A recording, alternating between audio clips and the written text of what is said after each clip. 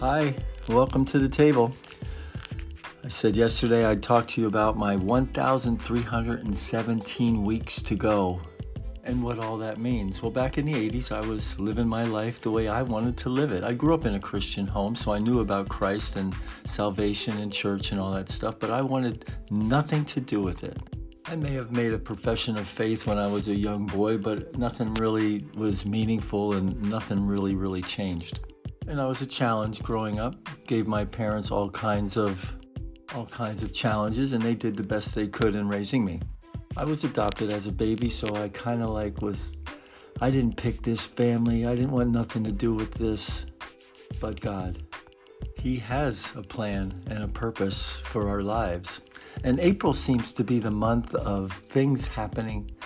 And so my first April experience was April Fool's Day. The lead guitar player and I went on a canoeing expedition, and we capsized, and I almost drowned of hypothermia.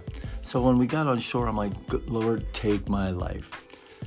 The end of the month was my birthday, and that just so happened that I was able to check into a Christian rehab in Whiting, New Jersey. I was committed to Christ. I was really on fire and really excited about this new change. And Tammy and I got married in '86. I was attending Liberty University studying to be a youth pastor. During all this time, I was still living a double life, secret life of pornography and sexual addiction.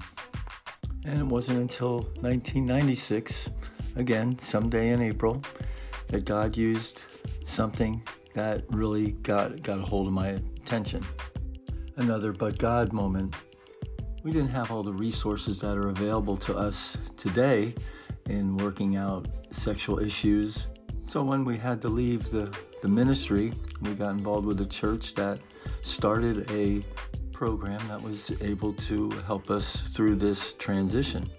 So for the next 26 years, I kind of was just floating along and just status quo, doing things, doing my recovery and in community with others, but it just seemed like there was nothing happening. I had my own business, it was going really good, and then it just got real stale. And it wasn't until God used a message about really committing myself to God. And on March 28th of this year, I was in a parking lot at a diner because I was getting ready to close our business. I was meeting with a friend, and I realized, you know what? I want to fully devote and commit myself to the Lord. And in that parking lot is when I did that. Talk about being excited. I was totally excited because it was almost like I sensed that God got up and said, okay, now we can really start to work. 2 days later, I had a really serious accident in the shop, and I degloved my ring finger, and I needed 32 stitches in that finger. And I shared that about having the scars, and every day I can look at them and acknowledge and realize that God really loves me and has a purpose for me. So during my quiet times and things, because I decided to really dig in and pursue what he has for me. So again, April comes, and the end of April is my birthday. So during my quiet time on one of those days, I happened to turn and open my Bible to Psalm, and I saw that date of April 1996. And my birthday, I just turned 62. So I'm like, well, that was 26 years ago. And I looked at my life, just kind of looked back, and I'm like, wow, it really isn't where I thought I would want to be at this point in my life.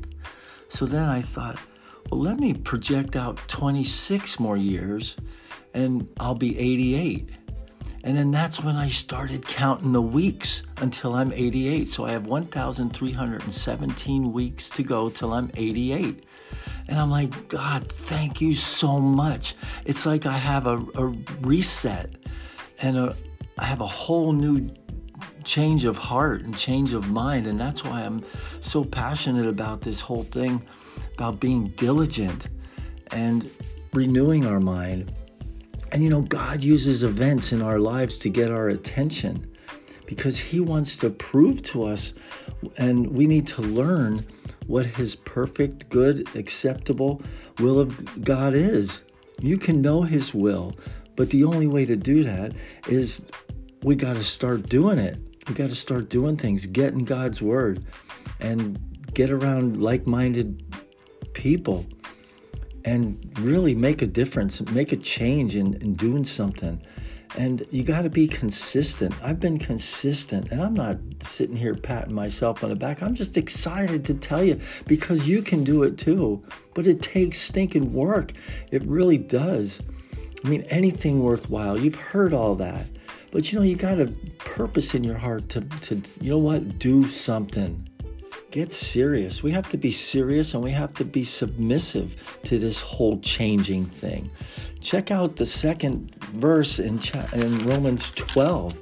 We always talk about 1, but then verse 2, it says, "And do not be conformed to this world, but be transformed by the renewing of your mind, that you may prove what is that good and acceptable and perfect will of God is for your life." I have never been more excited than I am now. I get up, like people know, I get up really early in the morning, and I'm just excited to start every day in God's word and rely on his Holy Spirit to guide, direct, protect, provide opportunities for me every single day.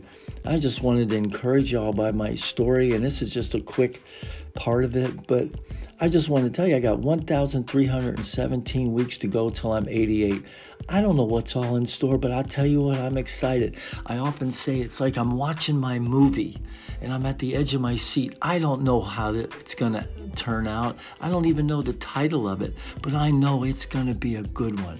Do you have that kind of an outlook on your life, on your marriage?